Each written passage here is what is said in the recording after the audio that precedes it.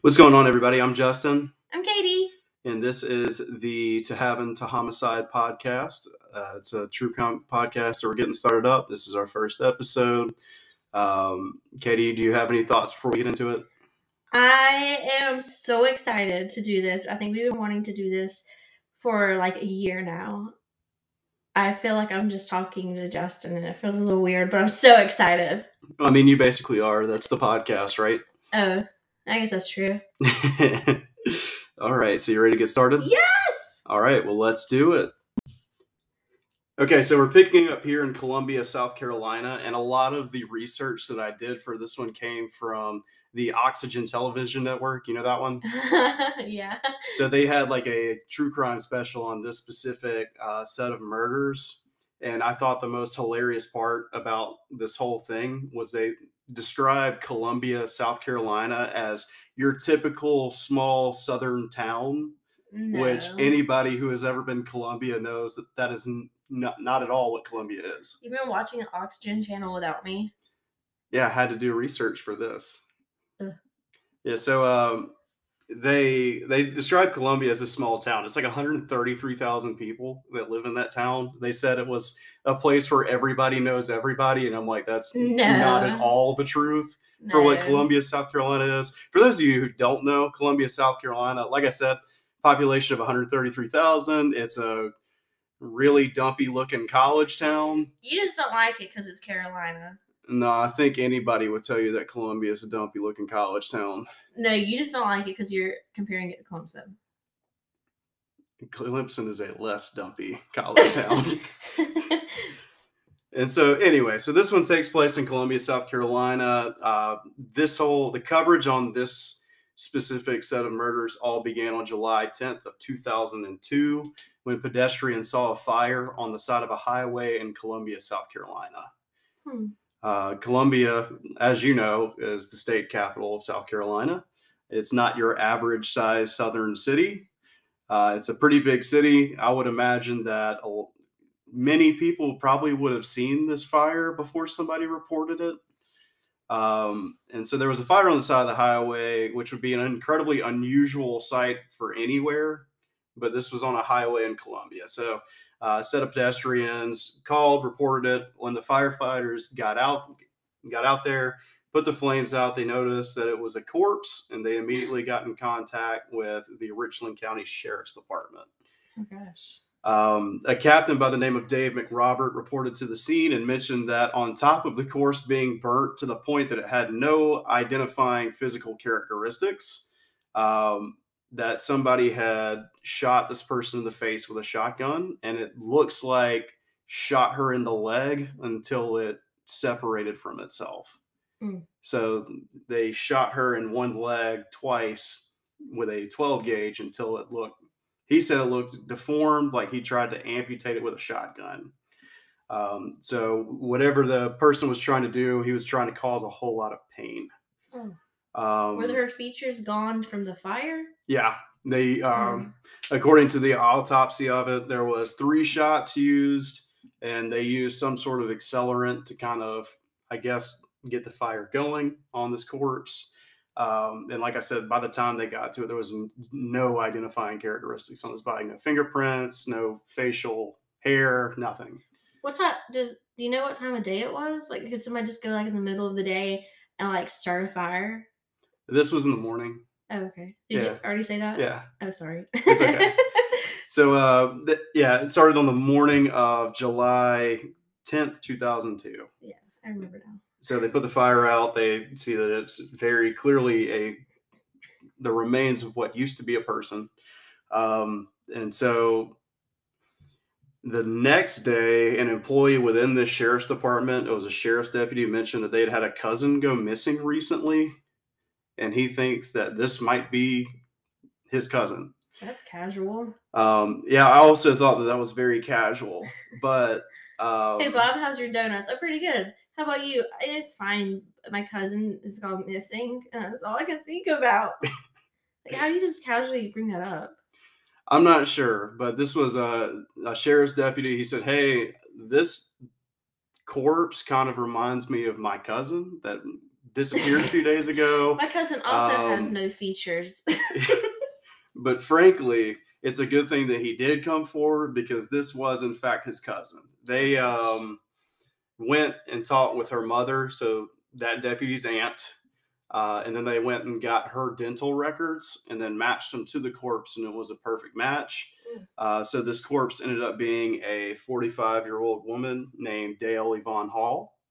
Her son, Bernard Presley, had an interview with Oxygen and mentioned that he had found out about what happened with his mother. He felt like he blacked out, equated it to losing his best friend, and that everything just went blank. He said he wasn't mad, he wasn't sad, he just kind of was in a state of nothing when he found out that his mother had passed away. Hall was working as a nurse at the time of her death, but the sheriff's department looked into her criminal history, realized that she had been arrested multiple times for soliciting prostitution, and would normally walk Two Notch Road. You know Two Notch Road? Yeah. For those of you who don't know Two Notch Road, Two Notch is right off of Interstate I-20, I believe. If you go from 26 to I-20, it's also off of I-77 as well. It's a pretty prominent road. I've been to that McDonald's many a times on Two Notch Road. So she would walk Two Notch Road and, of course, do her business with that. From what I could gather in my research, it's unknown if the family knew that she was doing this, or if this was like the thing that we don't talk about. Like, this isn't the thing that we all know that Dale does this, and we just don't discuss it. I don't know if it's one of those things or if they just didn't know. But she'd been arrested multiple times for prostitution. Agree with the lifestyle or not, she shouldn't have. That's not the way that she should have gone out. Nobody deserves to get brutally murdered like that in any case, regardless of lifestyle. So interestingly enough, not long before she died, Hall mentioned to her mother that if something were to happen to her, they needed to look into her boyfriend, Charles Reddick. Oh.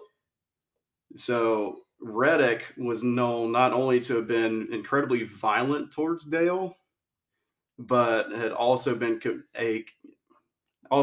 convicted as a sex offender before. That's something I don't get, is like, if you tell somebody, like, hey, if I go missing, you should look into my significant other.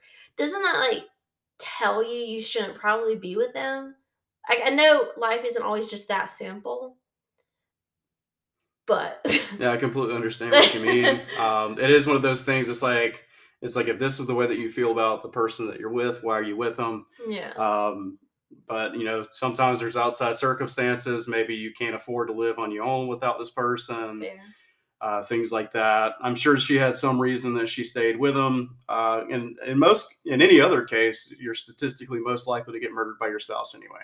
So Reddick was probably going to be on next week's podcast. How I did it. So Reddick was known to be convicted as a sex offender, had known to have been very violent towards Dale, verbally and physically, and police were very quick to track him down. Ironically enough, Reddick lived in a trailer like 2 miles away from where her body was found burning on the highway. What a coincidence. So when the police showed up at the trailer, he wasn't there, and his neighbors mentioned that Reddick uncharacteristically came home from partying a few nights earlier and washed his car, which was super uncharacteristic of Reddick. Goodness. Which I feel like that would be uncharacteristic of most people. If we had a neighbor come home at like midnight and start washing their car, I'm probably calling the cops anyway. I'm not going to be awake at midnight to see them washing their car. So if any of our neighbors listen to this, don't wash your car at midnight. Just giving you a heads up now, or at least give me a little bit of a heads up beforehand. So he washed his car uncharacteristically. Police also found that to be weird. So he wasn't home.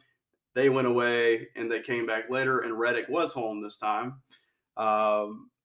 They let him know that Dale had been murdered, and it was mentioned that his immediate reaction was just like a very intense level of grief. Like he seemed to have been completely devastated by the news that Dale had been murdered in the way that she had been. And he willingly went to the police station with them, and he willingly took a polygraph test. Now, the only issue with this polygraph test is that he failed it. Well, polygraph tests do not hold up in court, though. I mean, yeah, he failed it, but they don't hold up in court. So if they don't hold up in court, I don't see the purpose of actually doing them. I have anxiety. I feel like I would probably fail one of those. I don't know. That's my first. As a I've listened to a lot of true crime podcasts as well, and I've also heard the same things. But if I'm getting arrested, I'm like, give me the polygraph. Give me the polygraph. I swear I'm not lying. No, I'm gonna second guess everything, and that the test is probably gonna pick up my heart rate and be like, oh, she did it. Next week, we put someone with chronic anxiety through a polygraph test to see what happens. Oh gosh. Is your name Katie? Is it?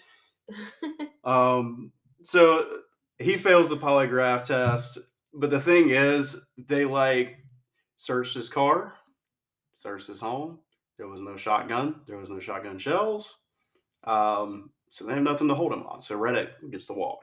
They have nothing to continually hold him on other than a failed polygraph test. Like you just said, that doesn't hold up necessarily in the court of law all the time. So they got to walk. 5 days later, the Richland Sheriff's Department received a call from another woman who have claimed to work 2 Notch Road with Dale. Ooh. And she had met up with a client a few nights after they found Dale's body. She was walking the street, met up with a client. They went to their secluded area to do their secluded things. And the guy in the car lifted up his shirt to the woman and revealed the words serial killer on his stomach, written in what she said was blood. Yeah. And so she did what any rational person would do in the situation, and she got out the car and hightailed it somewhere else. Was it like real blood? Or like a tattoo? That's just the way she described it. She said it looked like it was written in blood. If it was real blood and he had his shirt on, it would smear. Unless it was dried. I've never seen dried blood under a shirt like that, so I don't know. She said it looked like it was written in blood. It may or may not have been. But investigators ended up asking this woman, hey, can you come in? We'll show you a lineup. We've got a few suspects, one of which was our friend, Mr. Charles Reddick, who they had already brought in, failed the polygraph test. She looked at that lineup and said that it was none of those guys that they had. And the guy that was in the car with her was far younger than Charles Reddick was. He just has really poor taste in tattoos. Poor taste in tattoos. Yeah. Yeah, we'll just go with that. So with the description of this individual being vastly different from Reddick and the way that they said the way that Reddick reacted to the news of her passing and cooperated with the investigation, they were inclined to think that it was not Charles Reddick that had killed Dale Hall. They said it just seemed like he was too heartbroken to hear the news. And of course, like I said, there was nothing other than a failed polygraph test to tie him to it. And the fact that his home was close by.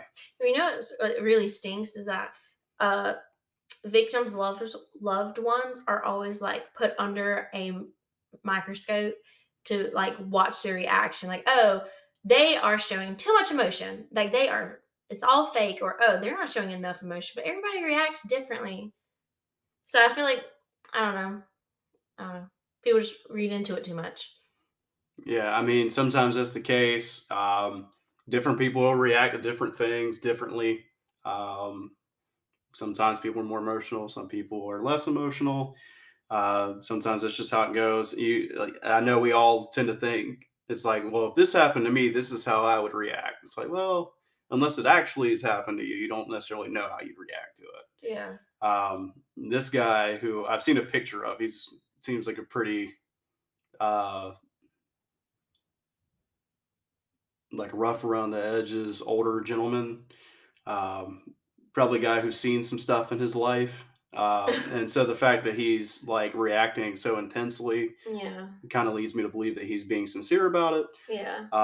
And certainly that's what the investigators of Miss Hall's murder thought as well, because they were like, this can't be our guy. It doesn't match our serial killer's description, and it doesn't match, we can't find anything else on it.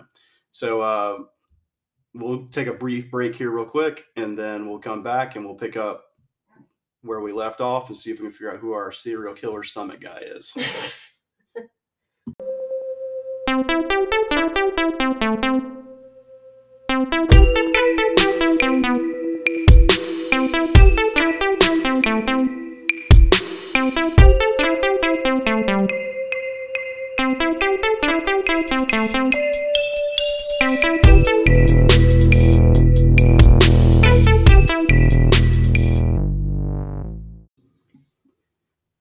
So before we went on break, we had established that they had pretty well ruled Charles Reddick out for the murder of Dale Hall. They just didn't think that it could be him. Dale's colleague had mentioned that a younger African-American gentleman was the one that had picked her up, and that's the one that had the serial killer written on his stomach. May or may not have been in blood, but she said it looked like it was. So 7 days after Dale was found burning on the side of the road, investigators learned about another shotgun-related incident that had happened actually several days before Dale was found, involving a homeless man named Jimmy White. So White was approached by a man matching a similar description as the guy in the car. We don't know if he had serial killer written on his stomach at the time there, but without provocation, Jimmy White was asleep on the bench, and this guy just walked up and shot him with a shotgun. Oh, poor Jimmy. Yeah, so he was homeless. This is where he was sleeping at, and the guy walked up, and he was like, "What?" and then got shot. Did he survive? So Jimmy White actually did survive. Woo! He was shot multiple times with a shotgun, and he survived, but due to the fact that he was asleep when he approached him and how quickly everything happened, he couldn't contribute anything to helping him find him. Poor Jimmy. Yeah, it just kind of out of nowhere occurred. And so fortunately, Jimmy did survive. And so now we have two victims of a shotgun attack that weren't that far away from each other. We have this incident with another prostitute with this serial killer stomach dude. And after investigators looked for a while, interviewing other street workers, hotel managers, hotel staff, things of that nature, it ended up with nothing. They couldn't find any leads, couldn't find any names, nothing. So essentially, for about a month, the case went cold. A month after they had found her body, there was a 911 call coming from a Texas roadhouse in Columbia about another shotgun-related shooting. You and I have eaten at this Texas roadhouse. I was about to ask. Not going back there. If it helps at all, the shooting was outside of the Texas roadhouse and not in the kitchen. Wait, the cinnamon butter is not the only thing deadly there. So we'll just go ahead, and in case Texas Roadhouse in Columbia ends up hearing us talk about this, it was not inside the building. They don't deserve to lose a DHEC grade. But it was in the parking lot? It was in the parking lot. Oh, Miyabi's is right beside that. Miyabi's is right beside that. Oh, I love Miyabi's. So up until the shooting, like I said, investigators really had nothing to go off of. Reddick wasn't their guy, and it looks like nobody else had any information to go off. So it looked like she was going to go into cold case status. Now they have a young man by the name of Jedediah Harr in the Texas Roadhouse parking lot with a shotgun wound to his head, and he is barely alive. That's a really cool name. Jedediah went by Jed, and I might refer to him as Jed from here on out because it is shorter. The crime scene luckily had tons of witnesses. This was like evening time at a Texas Roadhouse. It all began with a dispute between two employees that worked there named Brian Marquis and Quincy Allen. Quincy Adams.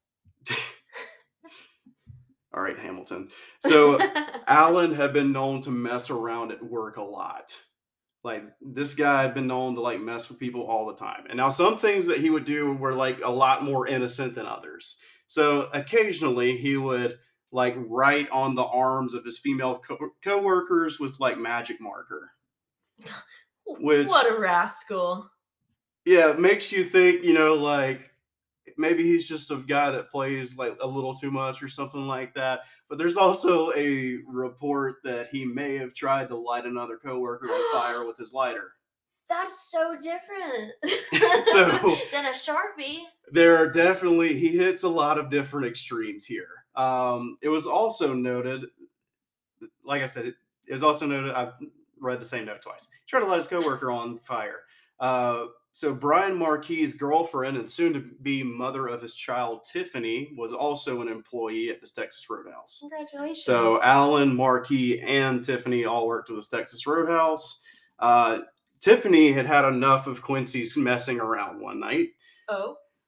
Basically laid into him, said that she had enough of his nonsense. She wasn't going to put up with it anymore. And so Quincy decided she was right and he was going to let it go. He was going to let what go? He was going to quit doing all the stuff messing around. Okay. No, that's not what happened. Oh.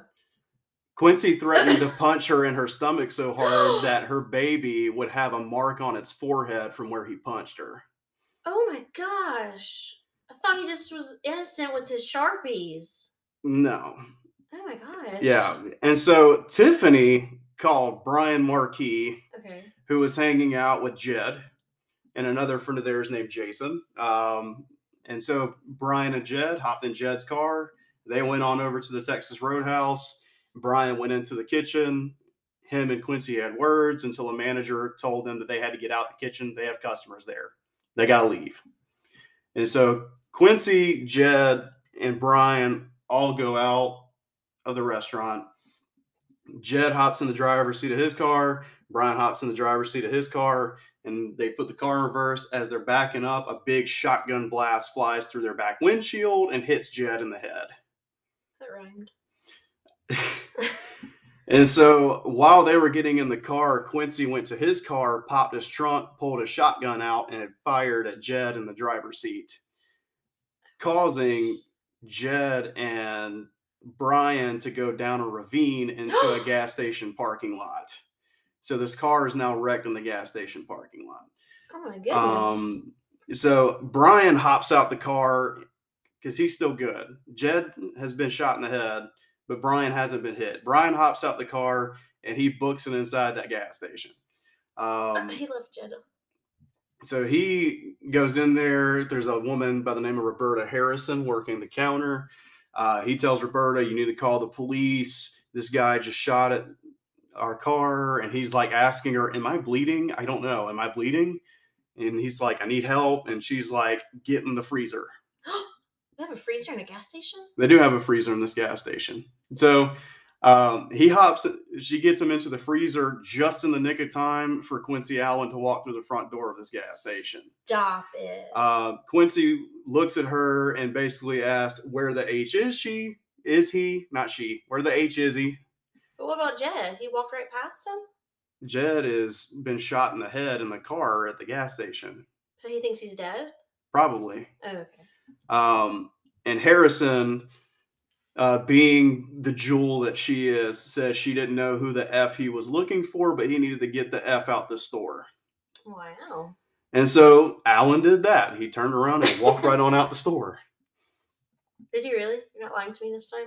No, he legitimately just left the store. Didn't try to shoot her. Didn't look around anywhere. Just left the store.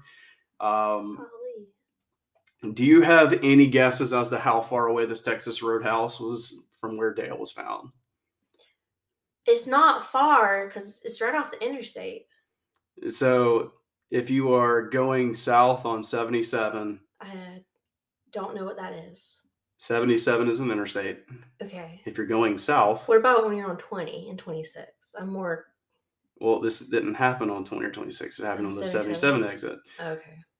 So if you're going south on 77 and decide that you want to get off on this exit, if you take a left, you go to Texas Roadhouse. If you take a right and then like 3 immediate lefts, you were at Dale's location. Really? Yeah. Well, The investigator of this, because they heard shotgun and they knew of James White, they knew of Dale Hall, and they were like, we need to go respond to this. This could be our guy.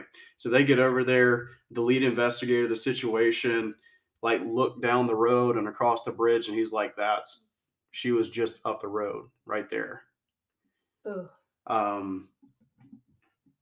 So, like I said, it was right there when it happened. You just take a couple of lefts. It's right there. They put 2 and 2 together. Were convinced that Quincy Allen was their guy. They were convinced that Quincy Allen was the guy that shot Jimmy White and was the guy that shot Dale Hall. The only issue now is that Quincy is no longer at the scene, as you would expect somebody who just shot a guy that fell into a ravine would be. And now Jedediah had been pronounced dead at the hospital after getting shot in the head. Fortunately, his mother was able to make it to the hospital, so he was not alone when he passed away. I thought you said you said he was almost dead. Yeah. Oh, man. So he made it to the hospital.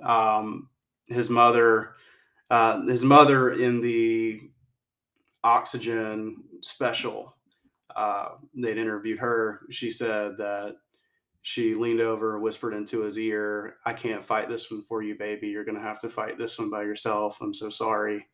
And then she said that she knew that he heard her because a tear went down his face. Stop. And then he passed away. Oh, why are you telling me this? That's so sad. It is very sad. Oh my gosh. So now we have 2 dead. Oh my gosh. And an assault victim, or a attempted murder victim. And Jed was just like trying to like help his friend. Jed essentially drove the car. Oh my gosh, that's so not and fair. And passed away. Yeah. Oh my gosh. So Brian Markey and Quincy Allen, the guys who are having the dispute, are still very much alive. Jed unfortunately passed away. The sheriff's department put out that since they now know their guy, they know who they're looking for, at least for this specific murder. They got his information. They put out that he was driving a white Chrysler Neon all over the state. They were able to quickly get a hit on this vehicle because Quincy was stopped for speeding in Virginia. Oh, he left the state. Yeah, he booked it. He said, bye. And so I guess after he got the speeding ticket in Virginia, he started working his way back down the state. And so he ended up... Why? I'm not sure. Keep driving to Canada. And I'm proud. I am proud to say I do not know why he did that, because I don't want to understand why this guy did what he did. That's true.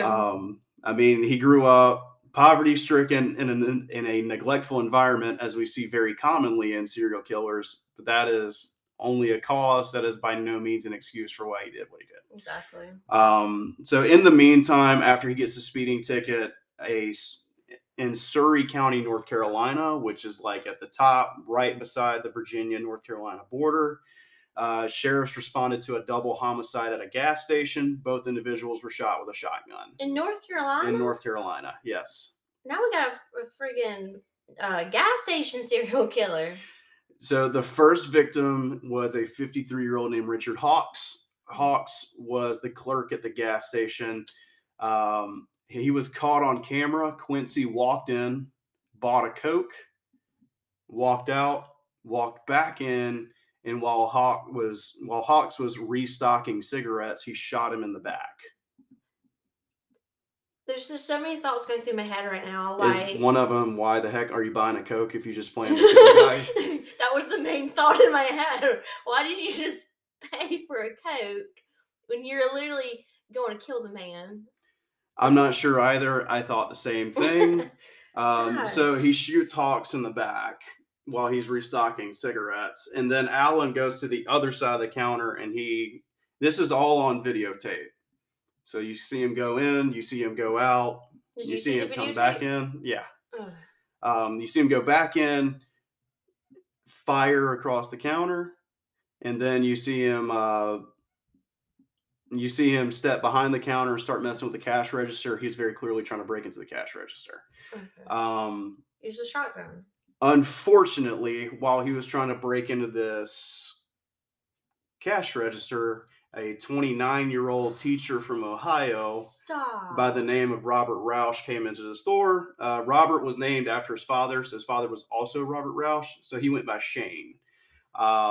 Shane was on his way to Hilton Head, South Carolina, to visit some buddies of his from college. So he was on his way down the coast to meet his friends in Hilton Head. Had stopped in this gas station.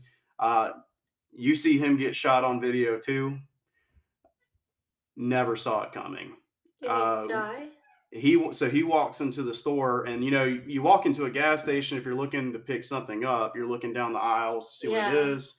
It basically looked like he walked in, was like looking down the aisles, and then bam, he gets hit in the stomach with a shotgun. Or he gets hit in the stomach with a shotgun blast. That's so not fair. Can you even imagine just going into the gas station to grab a Coke and not knowing that the person behind the counter is not the person who's supposed to be behind the counter? Yeah. Like you walk in and you just see a guy sitting behind the counter and you don't think anything of it. And then that guy happens to have been holding a 12 gauge in his hand and just pulls it up and shoots him. Like I said, he had his eyes on the aisle the whole time. Alvin ended up stealing Shane's car keys and wallet. Well, did he die? Hold on. He ends up stealing Shane's car keys and wallet. And the initial shotgun shot did not kill him, but he shoots him point blank in the head with a shotgun. What? So not only did he shoot him the first time when he came in, but he takes his keys and wallet and shoots him in the head again. Like, oh my gosh. Right up on it. Like, as far away from me to you, maybe closer. That man is pure evil. Oh my gosh. And so he abandons his neon behind the store. Surrey County police officers were very quick to make a connection to his crimes in Columbia. They found the car, ran the plates. They were like, this dude's wanted for murder in Columbia. We need to find this guy. The whole messed up situation, the most messed up thing with this whole situation was that he came back into the store a third time. What? So he shoots the guy behind the counter. He shoots Shane, leaves the store, and comes back in the store, looks directly at the security camera, and sticks his tongue out at the camera. Oh my gosh, that gives me the creeps. Did you see that? Yeah. Yeah, if you go watch through, like I said, I want to give credit where credit's due. If you go watch the Oxygen special, it kind of lays this, you see this stuff on there. He goes back into the store, kind of into the camera, taps the camera, and then leaves. What? So he went in a third time and stuck his tongue out the camera. That makes my skin crawl. That makes me feel icky. I don't like that. Oh. So Quincy ends up. Oh, that makes me so mad. Quincy ends up stealing Shane's car. Like I said, he took his car keys and his wallet and takes his Ford Explorer up the road. He finds that Shane has a phone in his car. So Quincy starts calling all of his Roadhouse co-workers. He just knows their number by heart? I guess so. This was 2002. It was probably a little bit more common to know everybody's number by heart at the time. So he calls a few of them, including Brian Marquis. He's like, I've got a hit list. I'm coming after y'all. Things like that. And so he calls a few coworkers and does that. Can you imagine just working at Texas Roadhouse and then now all of a sudden being on somebody's hit list? Yeah, you just work with this guy, and now all of a sudden... I'm just here for the cinnamon butter. And so... He ends up calling another one of his coworkers and for whatever reason considered her to be an ally of his. So he calls her and says everything. Says everything that he's done. And so she calls the cops and she says, hey, he called me and said everything that he had done. And they said, can we give you a tape recorder? And she says, yeah, I'd very much like that. And so... you can hear him say this stuff verbatim in that Oxygen special that I did get this from. So there's a few different quotes here that I'll kind of run through. He basically says that he came in and bought a Coke, and he was too smart to bring the shotgun in the first time. His words was that she said, "Why didn't you bring the shotgun in with you to begin with?" He said, "No, I was too smart for that." So You can't see me right now, but my mouth is like dropped open and I'm doing like that meme of that girl that has her hand out. You know what I'm talking about? Yeah, I got you. Ugh, I hate that. So he says he was too smart to bring it in the first time. He was very non-sympathetic to the fact that Hawks was crying that he just got shot in the back. He said that he was like crying in ish, and it was annoying. He's annoying. Yeah, he's not a very nice person. He got very irritated when Shane walked into the store while he was trying to do what he was doing behind the counter. And he said that he yelled at him to stop. This may or may not have been fabricated by him because, like I said, I watched the video and it didn't seem like he ever turned his head to look at the counter like somebody had just yelled at him to stop. It literally just looked like he was looking down aisles and got shot.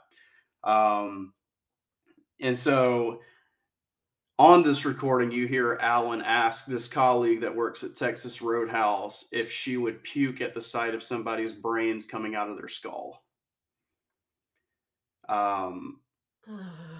She said probably, and he responded by saying that he stared at it and didn't puke, and he laughed while asking why he didn't puke.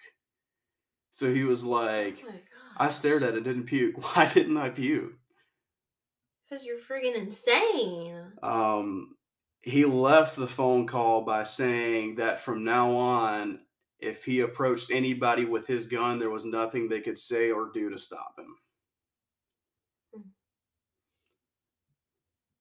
Alan continued calling his coworkers, and because he did this, investigators were able to track his phone continually as he was heading back to South Carolina.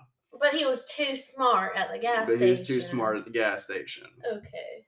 So he's heading back down, and they thought that they were coming back for his coworkers. So they put investigators with his coworkers to make sure that they were protected at all times of day. And then, strangely enough, instead of taking 26 to go to Columbia, he takes 85 and goes to Atlanta. What? Yeah. Okay. And so, for those of you who don't know, those are two different directions. One is east and one is south. He decided that he was going to continue south towards Atlanta. And then around that time, they couldn't track the phone anymore. They didn't know if he had gotten rid of it, if the phone had died. Oh gosh, I hate this. They couldn't track the phone anymore. But he was using Roush's credit cards. Gosh, I hate this. So they were able to continue tracking him because he was using Roush's credit cards, and they tracked him all the way to Texas. Whoa. It's a big difference. When he was in Texas. Don't tell me he killed somebody. Well, he hasn't yet, at least. So they get a report of a stolen vehicle, and this guy has been using this guy's credit cards from the dudes in Surrey, North Carolina, that he's in Texas. The people in this town in Texas were like, we know exactly where that car is at. He is asleep in this car. So they very stealthily throw spike traps in front and behind his car. Nice. They get enough people around his car to where they felt comfortable, and then they went over the loudspeaker, hey, we've got you surrounded. You need to come out the car with your hands up. The car turns on, and he books it up the road. The spike trap ends up taking out one of his tires, and he books it on up the road. So he ends up intentionally wrecking another car. And that is where the chase ended up ending. From what I gather, he did not kill the other person in the car. Well, that's good. And then he ends up willingly stepping out of the car and turning himself into the police. He didn't come out with a shotgun. He didn't try to go down with one last stand. He gets out of the car, hands up, and completely surrenders on his own. And so they take him back to North Carolina. So at this point, I believe he has killed 5 people. Did they just drive him back? It's like an awkward drive for the police officer. I mean, I have to imagine it was some sort of like armored vehicle type deal where they threw him in the back in isolation and then Good. took on up the road. Um, Allen confessed to everything that he was accused of. So he confessed to killing Dale Hall. He confessed to shooting Jimmy White. He confessed to killing Jed Harr. He confessed to killing Hawks, and he confessed to killing Roush at that gas station. So he's done confessed to all this stuff in North Carolina. And in North Carolina, they sentenced him with life in prison because he took a plea bargain. This did not set well for the people in South Carolina. They had him subpoenaed to South Carolina. They were determined to get him on the death penalty. So he ends up pleading guilty to the murders of Dale and Yvonne, Dale Hall and Jedediah Harr. So they did connect him to Dale? Yes. Yes. How? The shotgun. The casings were very similar. Okay. And on top of that, he confesses that he did it. Oh, that's right. Okay. He confessed that he did it. He confessed that he shot James White in the park. And so he was sentenced to death on December 17th of 2009 in the state of South Carolina. On the morning of December 2nd, 2009, Allen, who was in prison. Don't even. So he was in jail. Don't.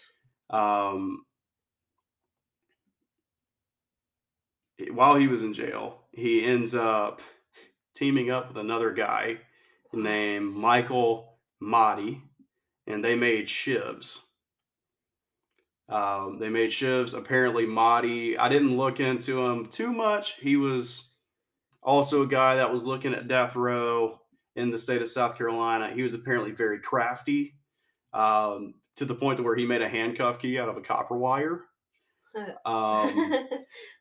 He made shivs out of air duct pieces, and then he and Allen asked if they could go to the basketball courts, and so a guy named Nathan Sasser ends up escorting them to the ball courts. They get over to the ball courts and they start going at it on Sasser. I believe he ended up getting stabbed 14 times by these shivs. And then they started.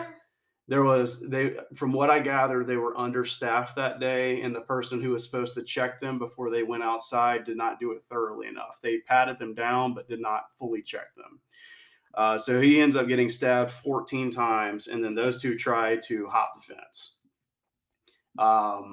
They try to hop the fence. They can't hop the fence. They end up going into the common area somehow. They tear apart a TV and use it as their own riot gear, and they get subdued with rubber bullets. Rubber bullets? Rubber bullets. What is that? It's not a real bullet. It's something you still fire out of a gun. It just doesn't. Well, what does it do? Does it do anything? I guess it hurts like the Dickens, if I had to guess. Interesting. So fortunately for Sasser, which we'll get into him a little bit more in a minute, he did survive this. That's good. They find out that the reason that Allen was doing this, was going around killing everybody, was because he was already in prison. He had just recently got out of prison before this murder spree started for stealing a car. So Allen stole a car, was in prison. While he was in prison, he met a guy, and this guy said, "Hey, you should be a professional hitman. I've got ties with the mafia, and you would be great for that role." And so when he gets out of jail, he goes and buys a shotgun and decides that he's going to become an awesome serial killer. So that way, when he becomes a member of the mafia, he already knows what he's doing and he's taken care of. So guys like James White, or a guy like James White, who was just asleep on the bench, was just target practice, I suppose. And then Dale Hall was somebody who, I guess for him, would have been an easy target. And so he's just practicing to be in the mafia. Yeah. So he's just preparing for his aspiring occupation. What? I mean, I've heard practicing the piano. Yeah. So that was the whole reason he was doing this stuff. He was aspiring to be a member of the mafia, which when it comes to Dale, I don't know if so. They had mentioned that in this special here, they had mentioned that whoever shot Dale was wanting her to be in a lot of pain Oh, and things like that. And I could see that being the case, but I could also see a case that, like, just like BTK, he just didn't know what he was doing. he didn't know what he was doing and basing it all on what he saw on TV. That's And like, fair. what would you see a mafia member do on TV? They'd kneecap somebody and then shoot them. Ugh, I don't watch mafia movies, but I trust you. So I could see that easily being the case with Dale Hall, and what in her situation, he just tried to be a mafia member and ended up taking it that direction and shot her in the knee and then ended up killing her. Um, so I want to kind of end with another note because I feel like Sasser is due a little bit more justice here in the end. So, like I said, he ends up on death row. He gets convicted of every murder that he accounted for. So, Hall's attempted murder, um, White's attempted murder, Dale Hall's murder, Jed Harr's murder, Richard Hawk's murder, and Shane Roush's murder. He is convicted of all of these. Um, and then there's this part where he, of course, ends up stabbing Nathan Sasser, the correctional officer at this prison that he was being held at. Now, keep in mind, he ends up getting sentenced to death on December 9th, 2009. And this took place on December 2nd. So he ends up stabbing Sasser on December 2nd. Um, Sasser ended up having to deal with an awful lot after this stabbing. So he ended up surviving. He was rewarded for his bravery during that time. From what I gather, he was given some sort of award that resembles a clock, like a golden clock, for that. He got shafted after that. So, understandably, he was having to deal with PTSD and anxiety a lot after this, to the point where I've seen reports on the Post and Courier that he accredits his faith for being able to survive it. But when he went to church, he had to sit at the back row. He couldn't have anybody behind him. He's had night terrors to where when people tried to wake him up, he ended up swinging on them because he was just that was his PTSD. He was ended up having to forcibly retire. They made him retire because he ended up extending his long-term disability because of that. And they said, we need to replace you. We cannot hold your job for you any longer. Which is super duper messed up. I wasn't able to find where he picked up employment after this, or where he was, like if he went on government disability or anything like that. I did learn that him and his wife Kim just recently celebrated their 20th anniversary last year. So happy anniversary, Nathan and Kim, if you're listening to this. We're really happy to hear that you're still around to be able to celebrate that. Proud for both of you. As of right now, Quincy Allen is still alive in a supermax prison in South Carolina. What? I thought he was supposed to be. He was sentenced to death on December.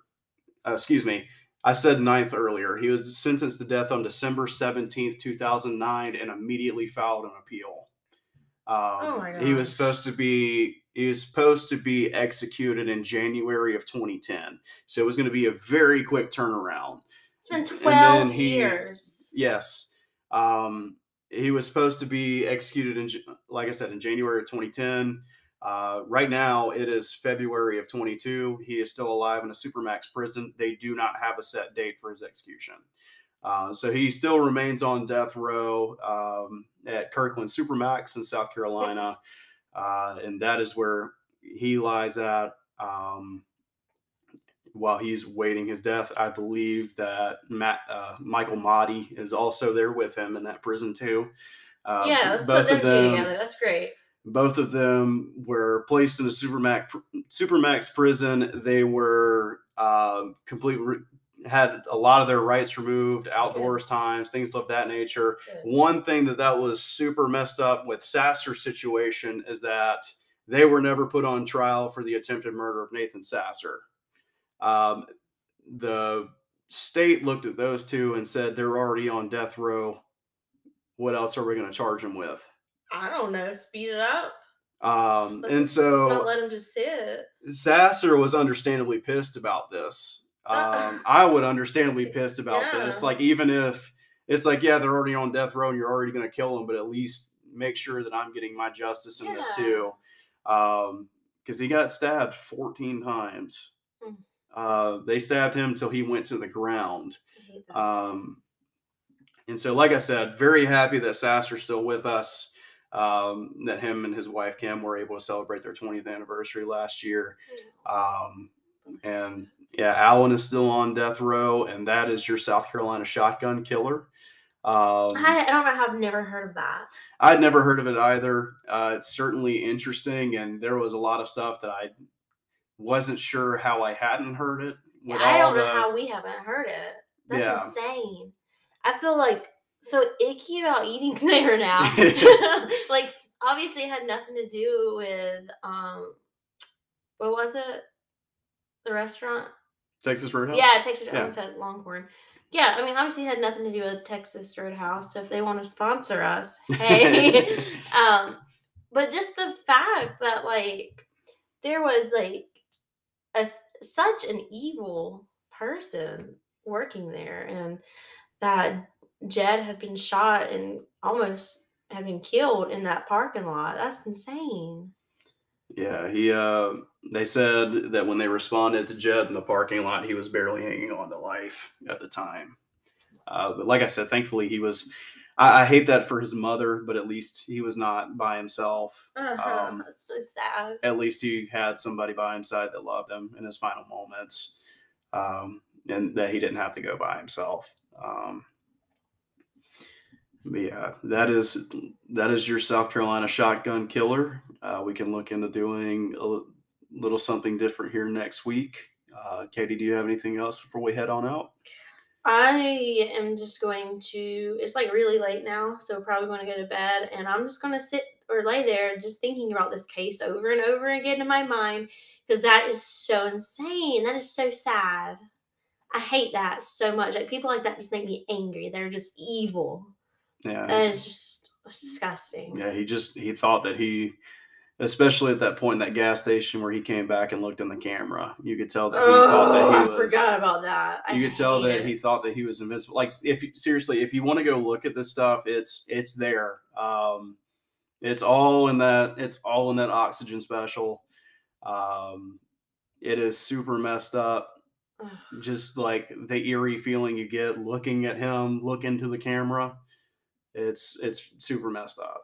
Obviously, my thoughts and prayers are with the families of all the victims. I mean, it's sad when somebody's taken from this world, let alone when it's done in such a malicious, just painful, terrible way. I can't imagine. Yeah, I can't imagine the things that they've been through, and our thoughts and prayers are certainly with them since this has been, I guess, almost 10 years since this specific crime has happened. Hopefully, they can go ahead and do what they need to do as far as Alan and his sentence go. Because, like I said, there's still not a set date for his execution. So he's currently just chilling on death row. I think that's what's worse, like more than anything, is just like him being in limbo. Like send him to life, send him to execution, just something. Don't have him just hanging like, oh, what's gonna happen? Unfortunately, a lot of people know how to play the system like that. I'm sure that he's constantly appealing it. I think you should get 2 appeals and it's done. I think it's 3 and then you're done. Okay. And it's been that long. Yeah. I mean, court cases take a lot of time. I'm sure COVID hasn't helped anything either. I'm sure COVID hasn't. Dang. Yeah. So still no execution date. He's still around and kicking, unfortunately. Mm-hmm. So hopefully for the family's sake, they can go ahead and get at least some sort of resolve in this situation, and I just pray that the families, regardless of what happens with Alan, that they have come to peace with their situation and have learned that even though this isn't what we want out of our life, that they've come to some form of acceptance, and hopefully found a way to live a happy life despite the situation. So with that being said, I think we're going to log on out. Katie, you have any final remarks? Those were my final remarks. All right.